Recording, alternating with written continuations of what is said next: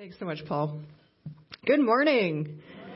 Morning. Yeah, so I'm Jasmine. I'm a chaplain here, community chaplain here at Greenbelt. So I get to hang out with our ESL students, which is such an honor. Do we have anybody from ESL here today or who has benefited from the ESL training?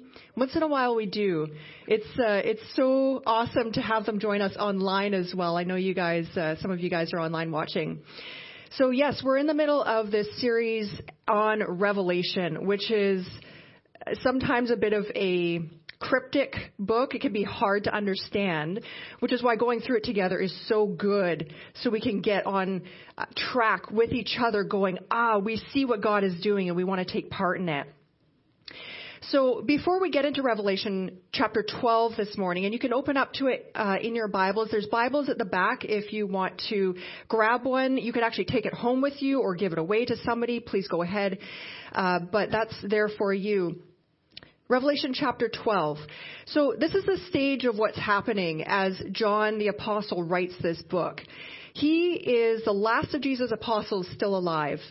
And the Roman Empire has actually exiled him to a isolated island. Tradition says they tried to execute him and he didn't even not die. He didn't even get hurt. So they just kind of put him away off in the corner and like, geez, whatever you are, just please stay over there. God was working powerfully in his life. So he's off in this isolated island. But the problem was he was a pastor, and he was a pastor of probably a region of churches, and he's not present for them where they are. We have in our time internet, we have a network, we have connections, we have texting. They had nothing. It was like silence from their pastor.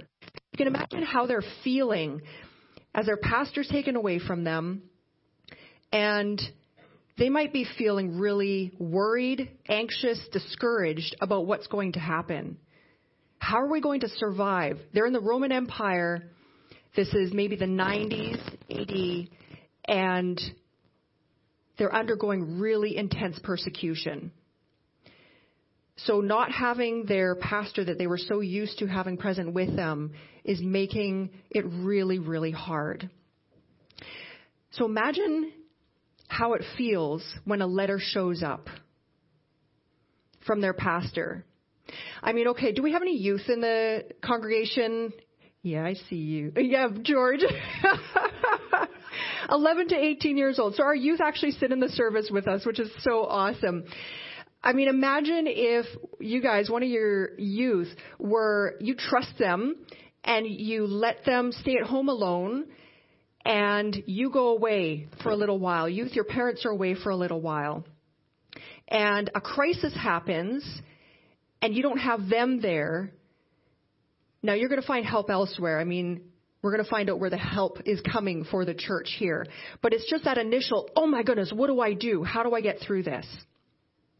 So this letter shows up from John, and imagine how much they're craving the encouragement. This letter shows up, and at least 7 cities are involved in this with little house churches, possibly hundreds of house churches. And those people are so craving this encouragement. So they're going to open up the scroll and read it. Alleluia. Come on up. Alleluia is one of our youth. He's going to read Revelation chapter 12 for us. And Alleluia, I'm just going to pray for you before you start, okay? And then I'll get you the mic. Okay. So Father, as we read this, make us come face to face with Jesus. Make us encounter him and never stay the same. Amen. Let me grab the mic. All right, there you go. The woman and the dragon. A great and wondrous sign appeared in heaven, a woman clothed with the sun, with the moon under her feet, and a crown of 12 stars on her head. She was pregnant and cried out in pain as she was about to give birth. Then another sign appeared in heaven, an enormous red dragon with 7 heads and 10 horns and 7 crowns on his head. His tail swept a third of the stars out of the sky and flung them to the earth. The dragon stood in front of the woman who was about to give birth so that he might devour her child the moment it was born. She gave birth to a son, a male child who will rule all the nations with an iron scepter. And her child was snatched up to God and his throne. The woman fled into the desert to a place prepared for her by God, where she might be taken care of for 1,260 days. And there was war in heaven. Michael and his angels fought against the dragon. And the dragon and his angels fought back, but he was not strong enough, and they lost their place in heaven. The great dragon was hurled down, that ancient serpent called the devil or Satan, who leads the whole world astray. He was hurled to the earth, and his angels with him. Then I heard a loud voice in heaven say, "Now have come the salvation and the power of the kingdom of our God, and the authority of his Christ. For the accuser of our brothers, who accuses them before our God days and night, has been hurled down. They overcame him by the blood of the Lamb and by the word of their testimony. They did not love their lives so much as to shrink from death. Therefore rejoice, you heavens, and you who dwell in them. But woe to the earth and the sea, because the devil has gone down with you. He is filled with fury, because he knows that his time is short." When the dragon saw what he had been hurled to the earth, he pursued the woman who had given birth to the male child. The woman was given 2 wings of a great eagle, so that she might fly to the place prepared for her in the desert, where she would be taken care of for a time, times and half a time, out of the serpent's reach. Then from his mouth the serpent spewed water like river to overtake the woman, and swept her away with the torrents. But the earth helped the woman by opening its mouth and swallowing the river that the dragon had spewed out of its mouth. Then the dragon was enraged at the woman and went off to make war against the rest of her offspring, those who obey God's commands and hold to the testimony of Jesus. And the dragon stood on the shore of the sea. This is the word of the Lord. Hallelujah. Thank you so much. That was awesome.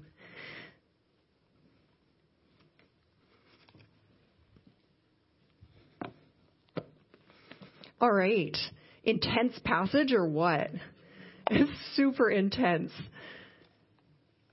All right. So as we dig into this, we're going to see that there's a short story being told. And then that short story gets retold, and we zoom in first on the dragon, and then we zoom in on the woman.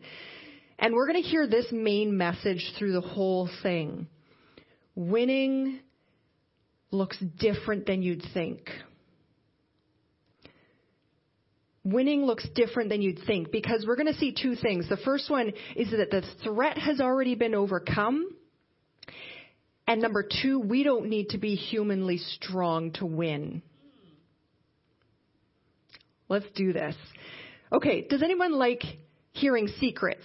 And I mean good secrets like, oh, there's a surprise party or shower, or I don't know why the sky is blue. I like learning that kind of stuff. But anyone like learning, like just understanding, gaining, and you can actually put your hand up.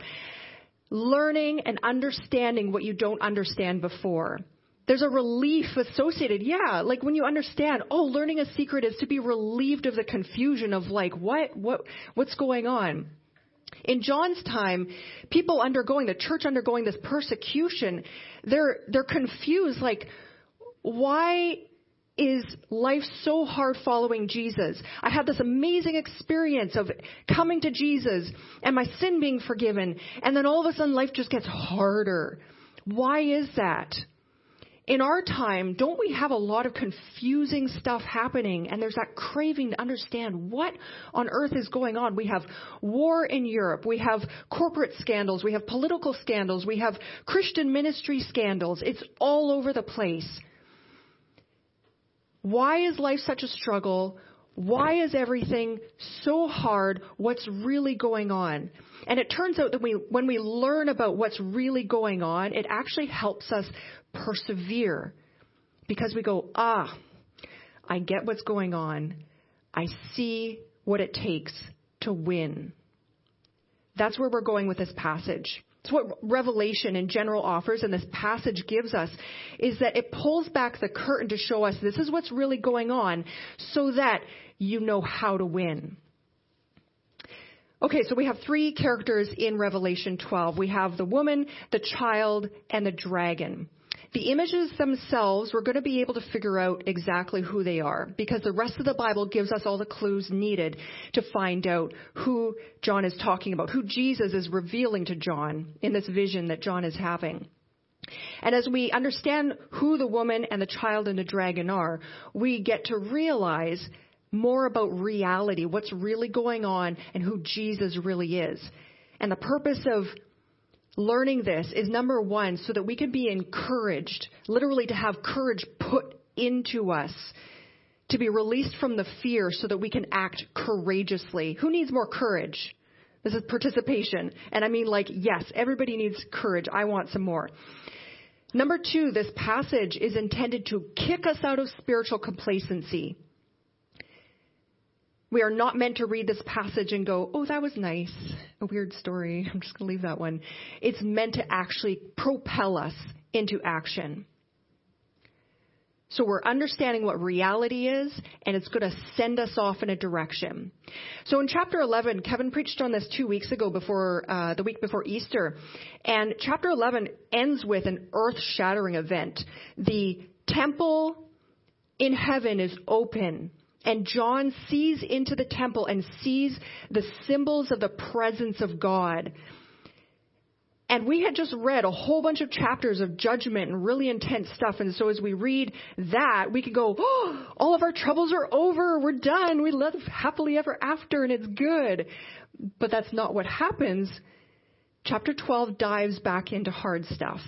And in fact, the rest of Revelation, all the way till chapter 20, when things finally start to get resolved, we're sitting in this hard stuff.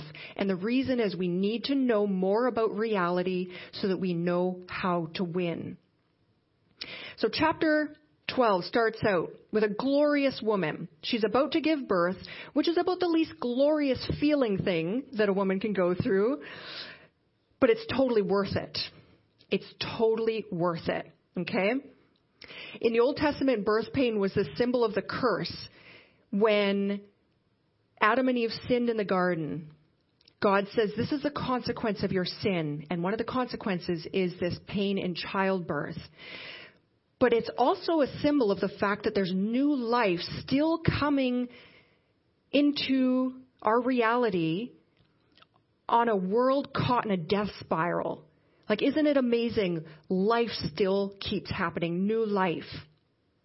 So John had just seen God's presence in heaven, and then we have this contrast of a woman in labor. And it's making us realize this is the reality of the curse. God's presence up there, us not fully experiencing the everything about his fullness, his full presence here. Does that make sense? There's a contrast happening. There's more contrast coming too. So we read then about this fiery red dragon. He's got 7 heads and 10 horns and 7 diadems or crowns on his head. And he drags 1/3 of the stars out of heaven and he throws them to earth. So we were seeing things in heaven and now we're seeing things on earth. What was happening in heaven is actually affecting what's on earth now. And the dragon as a whole represents a kind of power, evil, a strength that is not safe. And so there's this strong dragon and there's this very, very vulnerable woman. Another contrast. Now, I bless the women here who are going to have babies. There's going to be safety in your labor, safety in the room, the place that you are. Just know that this is different than what this woman is experiencing. Okay? So just in reading about this woman's experience, this is not every woman has to go through this. This is a particular woman who represents something. And we're going to figure that out. So the dragon stands in front of the woman to devour her child as soon as it's born. And we must think that this is the end of the story because, well, I mean, what hope does she have, right? But the child is born, and he has this awe-inspiring future ahead of him, which is really exciting. His future is full of strength to rule all nations with a rod of iron. So this vulnerable child, again, contrasts this dragon that appears to have power. And then it skips the child's whole life story in one sentence, but the whole story actually revolves around the child.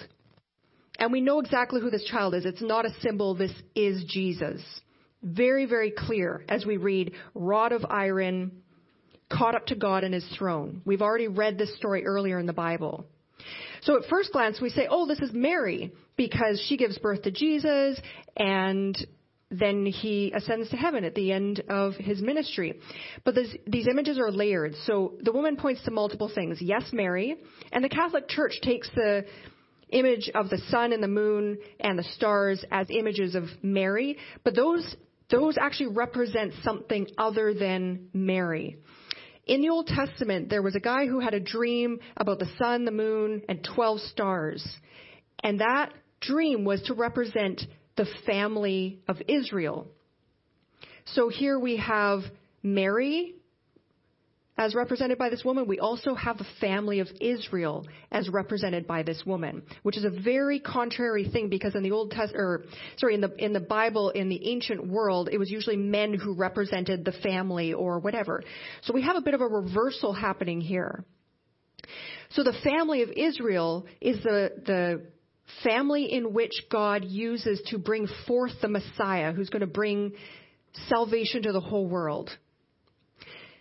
And then we read in verse 6 that the dragon is suddenly able to make a move. It looks like the dragon's making a move because the woman flees. So she's still vulnerable. And it's like Mary fleeing with baby Jesus or young toddler Jesus to Egypt when King Herod is after them to try to kill Jesus. Or it's like Israel fleeing from slavery in Egypt. But in both these cases, Mary and Israel are fleeing with their sons. When they were escaping from Egypt, the firstborn sons had been saved from death. So as we look at this woman here and we're like, wait, her son's caught up to heaven and she's fleeing without her son. So who is she? There must be something more to this. We're going to keep reading to get to that third layer of who this woman is. So the woman flees out into the wilderness, and she has a place prepared by God, and she's fed for 1,260 days, which just so happens to be 3.5 years. So what are the big symbolic numbers that have been showing up in Revelation? You can type them in the chat online or shout them out right now. Symbolic numbers in Revelation that we've been hearing. 7? 666? That'll come later, yeah. Anything else? 12, yeah. And 3 and 10. Yeah, we've got a bunch of numbers happening. These numbers all symbolize things. 7 so happens to be connected to this because 3.5 is half of 7. So the woman doesn't get devoured by the dragon, but is she just going to rot in the desert? It turns out that her fleeing and hiding and being nourished in the wilderness is only half the story. I mean, do you ever read a book and something horrific happens and you look at how much of the book is left and you're like, oh, good, there's enough time for the resolution to happen? That's what's happening here. 3.5. God completes his work in 7. He's only halfway done. Okay, so we can relax. The woman is going to be safe. And then verse 7, war broke out in heaven. Okay, so this is where this gets messy, and it's going to stay kind of messy for the rest of Revelation until we get to chapter 20. If we're talking about war, I mean, think about life in general. We talk about life in terms of war a lot. We love the peaceful stuff and the vacation and the holidays and whatever, but there's a lot of war language. When we read this, and we read about war, it makes sense to deal with reality with this image of war, because that's a lot of what we can relate to. So in verse 7, this is where the story starts to get retold. We back up, rewind to the beginning of chapter 12, and we see the image of the dragon now in more focus. So if I summarize verses 7 to 10, the dragon gets cast out or hurled out, cast down, cast out, cast down. So even though we're zooming in on the dragon, what do we know about the dragon? Audience participation welcomed. Somebody's typing it in the chat right now, I'm sure. So what do we know about the dragon? What's that? Somebody yell it. He has 7 heads. He's big, he's strong, and he's been cast out. He's not allowed to be in heaven anymore. So the focus is not on the dragon, it's on what's happened to the dragon. And the dragon is a deceiver. And he's on earth, and he's deceiving on earth. So it means that in heaven, he's not deceiving, and it makes heaven kind of like, oh, I'd love to be there because there's no deceit there. But here on earth, it seems kind of crummy now because this dragon and all of his stars that have been cast down to the earth are all influencing earth. Why would I want to be on earth? So remember the center of the story. The child is born. The child is born on earth. Keep that in mind as we keep going, okay?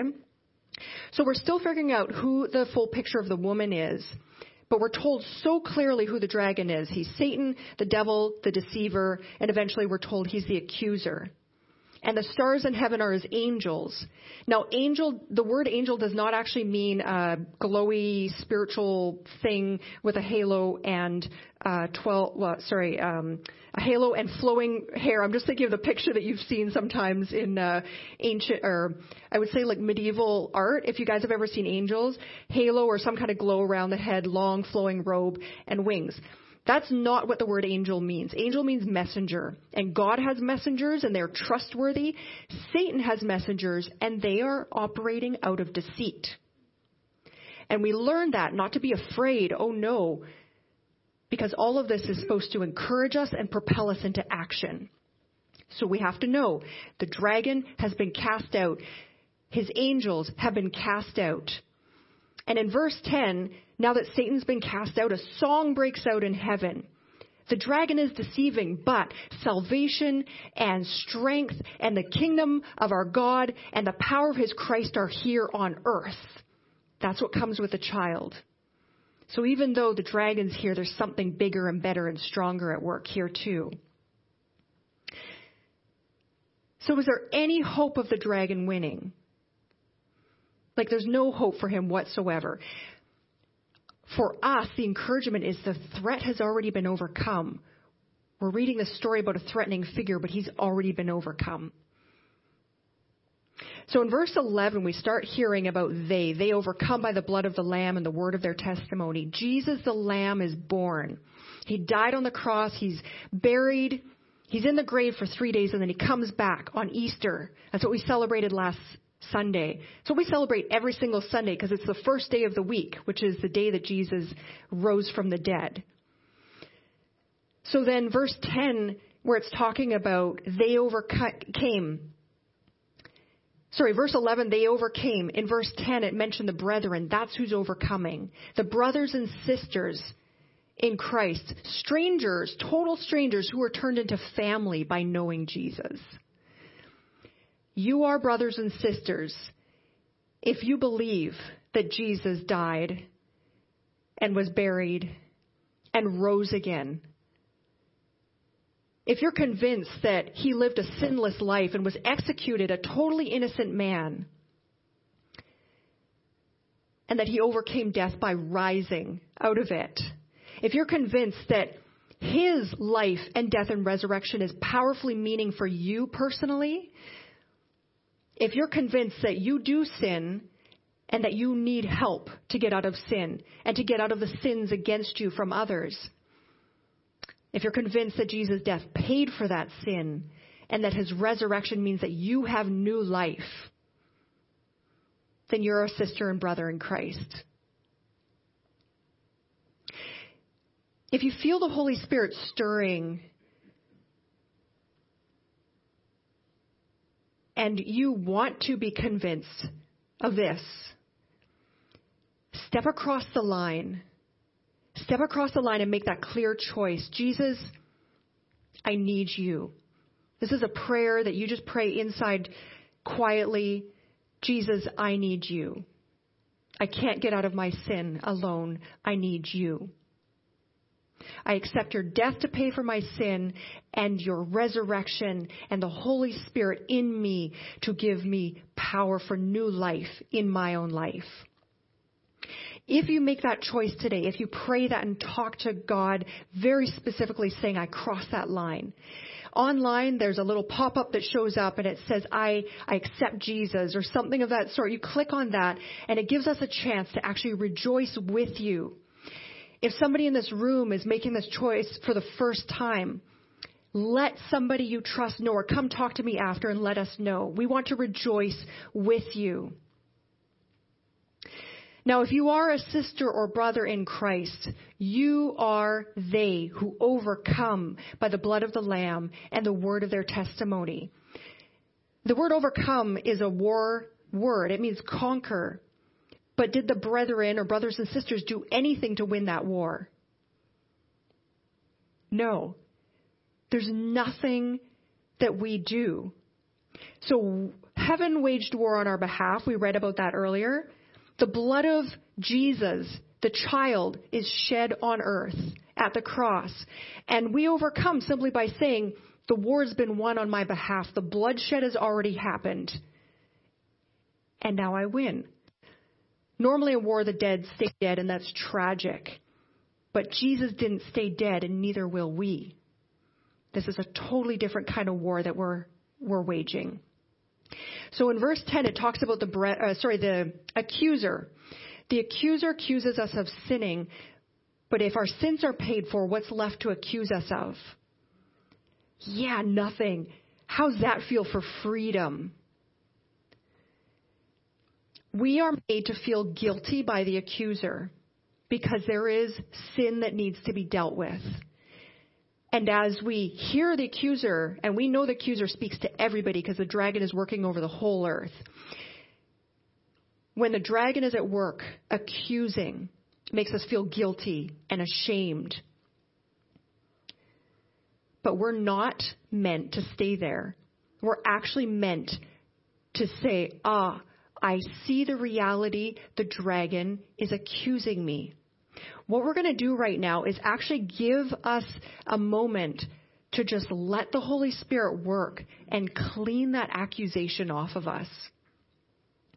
So what I invite you to do is just close your eyes, and really close your eyes because I'm not going to do anything interesting up here. And just sit quietly for a moment, and I'm going to pray. And just let the Holy Spirit work and bring things up. And Holy Spirit, I invite you right now to fill all this space in the congregation and online.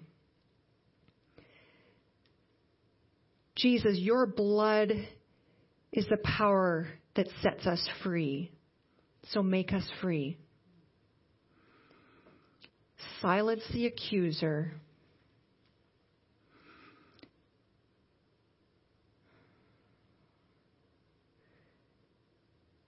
Holy Spirit, you know the accusations that each one of us is experiencing. And those accusations, we don't have to push them aside or try to hide from them anymore. We can simply stand in front of you, Jesus, and say, this is what the accuser is saying to me. Jesus, I don't want it. When it's my sin, I repent. I don't want to do it anymore. Forgive me, God, and set me free. When it's a lie, Jesus, show me what the truth is. I am a child of God. I belong to God.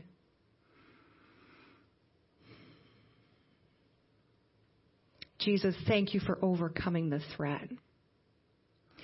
If the Holy Spirit is doing something, don't open your eyes. Just stick with what he's doing there, okay? And Holy Spirit, just keep working as we keep reading in this passage. We read about the word of their testimony, the truth of their story and the experience of Jesus working. We overcome because Jesus is real and his power is real, and we have proof, our own experience. We need to be convinced of Jesus' power over and over and over and over again. We need each other's stories, testimonies of his power. It's real. We need to keep hearing them, and we need to keep inviting it into our own life. Let me pray over this as well, okay? So if your eyes are closed, keep them closed. If your eyes are open, close them again, because we're just going to keep inviting the Holy Spirit to work in this. Jesus, keep giving us testimony. Don't stop adding to it. We don't even know the fullness of reality until we experience you at work. Jesus, cancel the dragon's deception, render it powerless in our midst. Thank you for overcoming the threat.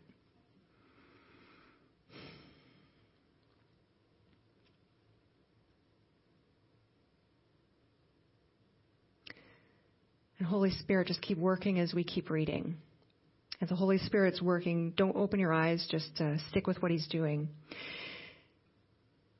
So in verse 11, it says, they did not love their lives to the death. Let's look back at that picture of the woman. She's in labor and the dragon's coming after her. And from a human perspective, the woman has two choices. Either she can defend herself, which means that she acts out of fear. And when a woman in labor acts out of fear, she actually shuts labor down so that she can run or, whatever else. So if she doesn't give birth, she and the baby in the ancient world would die. They don't have the luxuries that we have now. So that's her first choice, defend herself and still die. Second, give birth, and then what else is going to happen? We expect the dragon to chase her, or the child, or both. So in either case, there's actually death at the end of both choices. But what happens is the woman chooses to give birth, and then God starts doing stuff to take care of her. She acts unafraid of the dragon. Let's see what happens in verses 13 and 14 as it zooms in on the woman now. So the dragon sees that he's been cast to the earth, and he persecutes the woman who gave birth to the male child. The woman is given the wings of an eagle. She flies into the wilderness. She's nourished for a time and times and half a time, which is another way of saying 3.5. And she's kept out of the presence of the serpent. So let me read to you a passage from 1 Corinthians chapter 10, verse 13. It says, no temptation has overtaken you except what is common to mankind. As God is faithful, he will not let you be tempted beyond what you can bear. But when you are tempted, he will also provide a way out so that you can endure it. In this 1 Corinthians passage, God provides the escape to believers. The woman is the church, believers. God's providing her escape. The escape is from sin, from being deceived by the dragon. Sin is to be devoured, be deceived into thinking that something is good when it's really a horrible idea. And God gives escape to those who have called upon Jesus to save them. This is reality being revealed. And we learn that second point, we don't need to be humanly strong to win. That's what this woman represents. The church. The church is not intended to be humanly strong. In verse 15, we read that the serpent spews water out of his mouth like a flood so that he can cause her to be carried away. Let me read this from Psalm 124, 1-4. So chapter 124, verses 1-4. If the Lord had not been on our side, let Israel say, if the Lord had not been on our side when people attacked us, they would have swallowed us alive. When their anger flared against us, the flood would have engulfed us, the torrent would have swept over us. Tells us exactly what we need to know about what this dragon is doing. It's persecution. It's exactly what had been mentioned in verse 13. The dragon persecutes the woman. He sends this torrent to try to drown her in persecution. And then what does God do? Well, in verse 16, we read, the earth opens its mouth and swallows up the flood. Creation itself is on the woman's side and absorbs the persecution. I cannot actually tell you exactly what this means for our current context. It is such a crazy picture. All I know is this is something that the Holy Spirit has to stick with you and show you. What does it look like for creation itself to absorb persecution on our behalf? I will let you talk about that one in life group. If you guys have testimonies of that, you go ahead and tell that. But again, we see we don't have to be humanly strong to win. That second point, we don't need to be humanly strong to win. And then by the time we get to verse 17, the dragon is so pissed off because he cannot win. He can't devour the child, he can't devour the woman, and he can't even drown her. I mean, does anyone feel like there are evil forces enraged with them? I really feel it some days. I really feel it. Following Jesus is not signing up for escapism from reality. It's actually signing up for reality revealed and being totally unafraid. We're not even signing up for religion. We're not signing up for following rules. Rules do not get us into the relationship with the one who's strong, who saves us. We, the woman, the church, are in a relationship, and we are not the strong ones. We are the vulnerable one. So when I was young, I was jealous of guys, boys, men. You have a physical strength that I really, really wanted. And I was pitted against guys in running races, in an obstacle course, in fitness training, in the military. And I was never able to be the top, strongest, fastest person. And that frustrated me. But I was not thinking the way that God thinks. God knows human strength does not win the war. Human strength does not win. We, the church, are as vulnerable against evil and persecution as the woman giving birth in front of a dragon. But we choose to be occupied with the giving birth, not with defending ourselves. What human strength we do have is for the giving birth. And then God provides the escape from the deceit, from the sin, from the persecution. He gives the woman provision when we feel like we're in the wilderness. That's where she is, in the wilderness, and he's feeding her. He makes creation itself help her. How beloved is this woman? Oh, she's so loved. Who's willing to identify with this vulnerable but beloved woman? This is a good place to be. In giving this vision to John, Jesus acknowledges the perseverance needed to bring new believers to him, to birth this new life. It takes perseverance. It takes grit. It really does. In your life groups this week, go ahead and talk about what does it take to birth new life in the church. You guys all have experience and perspectives that are really valuable to that conversation. What does it look like for this new birth to happen? And even as we realize this is our focus, is the new birth, we realize, are we in danger? Yeah, the dragon's after us. And we often act and think and speak in danger mode, like, the dragon's after us. But what does it look like to walk around in life and the dragon's right in our faces? But we sit down at the provision, at the feast, the table prepared for us in front of our enemies. That's what we're called to.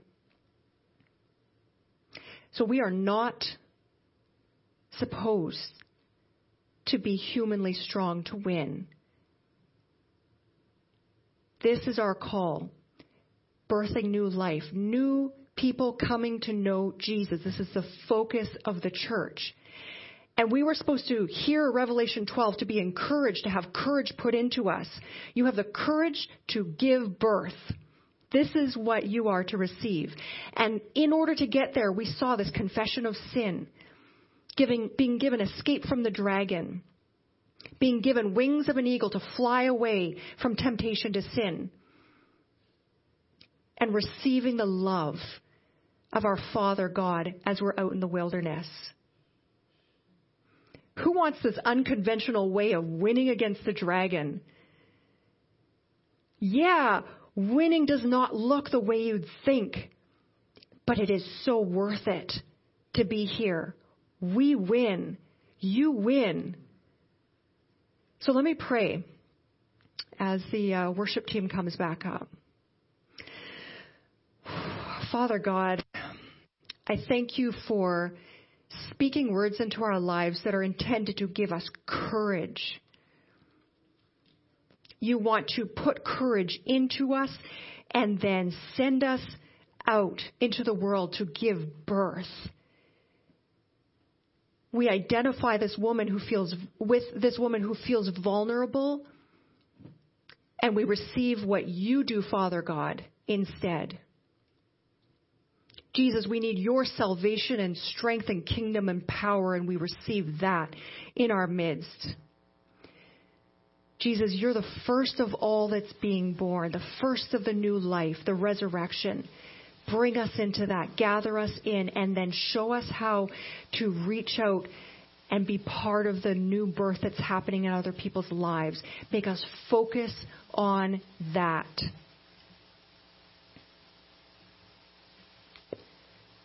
Father God, I ask you in Jesus' name to inhabit our worship. And Holy Spirit, you bring into each of our lives what this means for us, individually, in our families, and in the church as a whole. In Jesus' name, amen.